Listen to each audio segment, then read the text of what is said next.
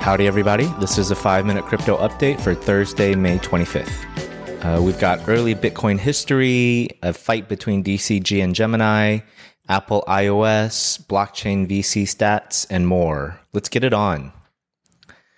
As of this recording, Bitcoin continues its slow downward slide. It's currently sitting at 26,200. ETH is at 1780. All right, on to the news. In honor of Bitcoin Pizza Day, which happened earlier this week, wanted to share a little bit of Bitcoin history, the origins of the phrase HODL. A lot of people think it means hold on for dear life, but that's not actually how it started, even if that may be the popular interpretation now. So it actually comes from a typo in the Bitcoin Talk forums. And remember, I mentioned a few updates ago that Bitcoin Talk, the forum itself, still holds more than 1,000 Bitcoin, which is worth almost $30 million. Anyway, this early user, this was back in 2013, after the 2012 bull run bubble had popped, so the price was falling, people were feeling down. His name was GameQB. I think he was drinking one night by himself. He typed an infamous post where he misspelled hold as HODL. And just to read a snippet of that post, he said, "Girlfriend's out at a lesbian bar, BTC crashing. Why am I holding? I'll tell you why. It's because I'm a bad trader and I know I'm a bad trader." Which is actually kind of useful advice for a lot of people in crypto. Okay, next, we have an update from FinTech Frank on the ongoing feud between Gemini and DCG. Just to jog your memory, Gemini Earn was a program where you could stake Ether and earn yield. And what Gemini, the exchange, did was they then lent a lot of that staked ETH to DCG's Genesis group. And unfortunately, Genesis, because of a series of bad bets, including investments in FTX and Alameda, was unable to pay back the ETH. And now Genesis owes Gemini, the exchange, a lot of money. And so they've been battling it out on social media and in the courts too. Gemini, the exchange, claims that DCG, which is the mother company, has missed a $630 million payment that it owns, and it's apparently working with the other creditors to work on a plan for DCG to avoid default. And Gemini, through its Earn program, because it was unable to get back a lot of that staked ETH, still owes $1.1 billion in crypto assets to its 232,000 Earn customers. Okay, next we have some positive news from Apple. They're potentially softening their policy towards crypto, at least the iOS store. And there's a couple of signs. One is Apple's approval for Axie Infinity's iOS app, which recently launched, I believe, mostly in kind of Asian and Latin American countries.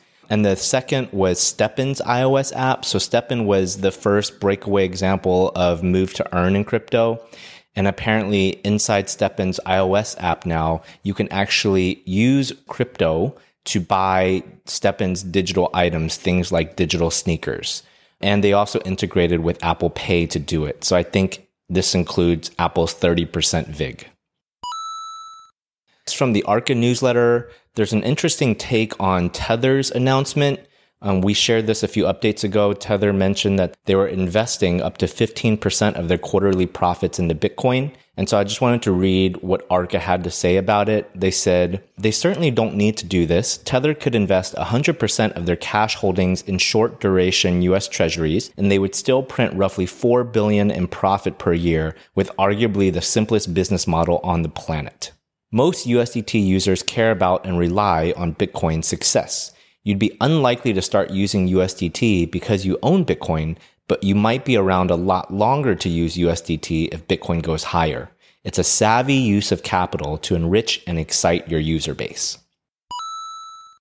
There's a thread from Ram Aluwalia with a few takeaways from the Bitcoin Miami conference, and it's probably the biggest Bitcoin-focused US conference in the crypto circuit. So one of the things he mentions is how inflation in countries is super high and Bitcoin adoption there is growing, which echoes our last update on Tur de Meester's report. And he mentions the countries Argentina, Ghana, Lebanon, and Venezuela. I've also seen some tweets about a presentation at the conference on a new potential L2 called ARC, which seems to have really good privacy and anonymity characteristics, but this seems like a very early prototype. Next, we have kind of a symbolic and A bit ironic move, Circle, which is the issuer of the second most popular stablecoin, USDC, and USDC currently has a 30 billion market cap. They've sold billions of dollars of their own US Treasury securities for cash and cash equivalents, estimated at almost $9 billion. I'm sure part of the move is PR motivated, but officially this is what Circle had to say about why they did this. While this plan has been underway for many months, the inclusion of these highly liquid assets also provides additional protection for the USDC reserve in the unlikely event of a US debt default. And I think they're referring right now to the debt ceiling struggles, which is something that happens repeatedly in US politics. And usually there's always some last minute compromise between the political parties to further raise a debt ceiling and to allow the government to go into even more debt. We have a really useful report from HODL Capital, which is a blockchain fund of funds. So that means that they take their investors' money, their LPs' money, and they invest directly in crypto funds. And then those funds in turn invest in crypto startups. And this is their fifth review of the blockchain space. They track 224 blockchain venture funds that manage an aggregate of $34 billion. And just a few stats. One is that first-time funds represent 2/3 of the total, or about 150 funds. The fastest growing segment is small funds under 50 million.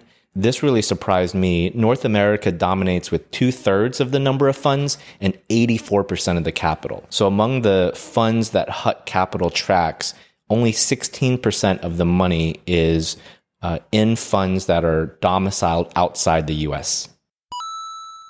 I don't really focus on NFTs or fashion in this update, but there was a really interesting article from the Singapore Vogue talking about Gemini, who is this OG NFT whale, and apparently he's having some success with his luxury brand 9DCC. So just to read one segment, at a Bitcoin Miami conference, he began gifting free POAPs, which are tokens proving people met him in person. He gifted 1,000 Admit 1 passes to people who had collected his POAP, and these passes then began trading on the secondary market for higher and higher prices. At this point, having traded over 8,600 ETH, which is about $16 million. And 10% of that creator fee goes back to G-Money. So he's made almost $2 million from these Admit 1 passes, which he gave away essentially for free. It's pretty cool. We have a great thread from Lamboland NFT, who just recaps some of the more controversial moments in NFT history. It's a great review just of NFT's kind of wild, if brief, past. And just to highlight a few, one of them is the Other Side Mint from Yuga Labs, which created Bored Apes. The minters spent 150 million ETH in gas fees for failed transactions, and it really clogged up ETH's main chain. And a successful minter spent almost $7,000 on their transaction.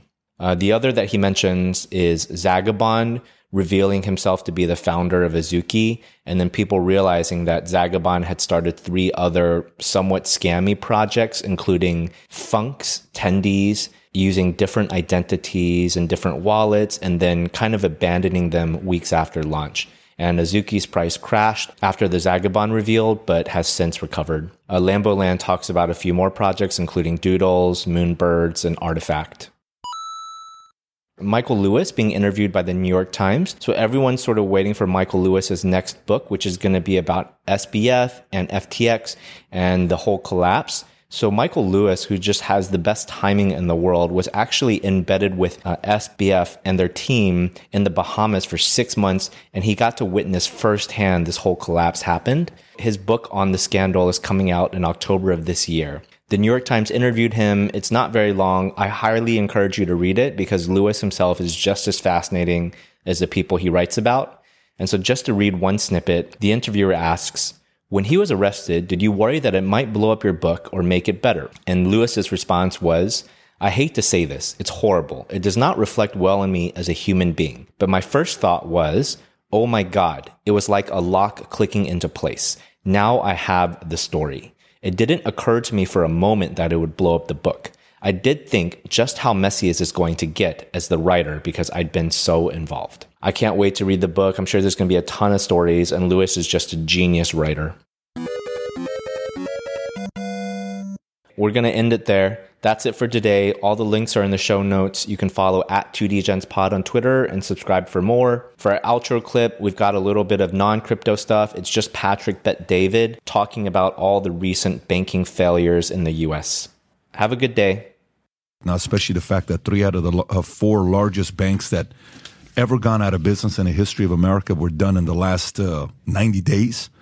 You got WAMU was the biggest, which was September of 2008, $307 billion. First Republic was $212 billion. That was May 1st. Silicon Valley Bank, March 10th, $209 billion. Signature Bank, March 12th, $110 billion. And the next one, closest one to it, is IndyMac.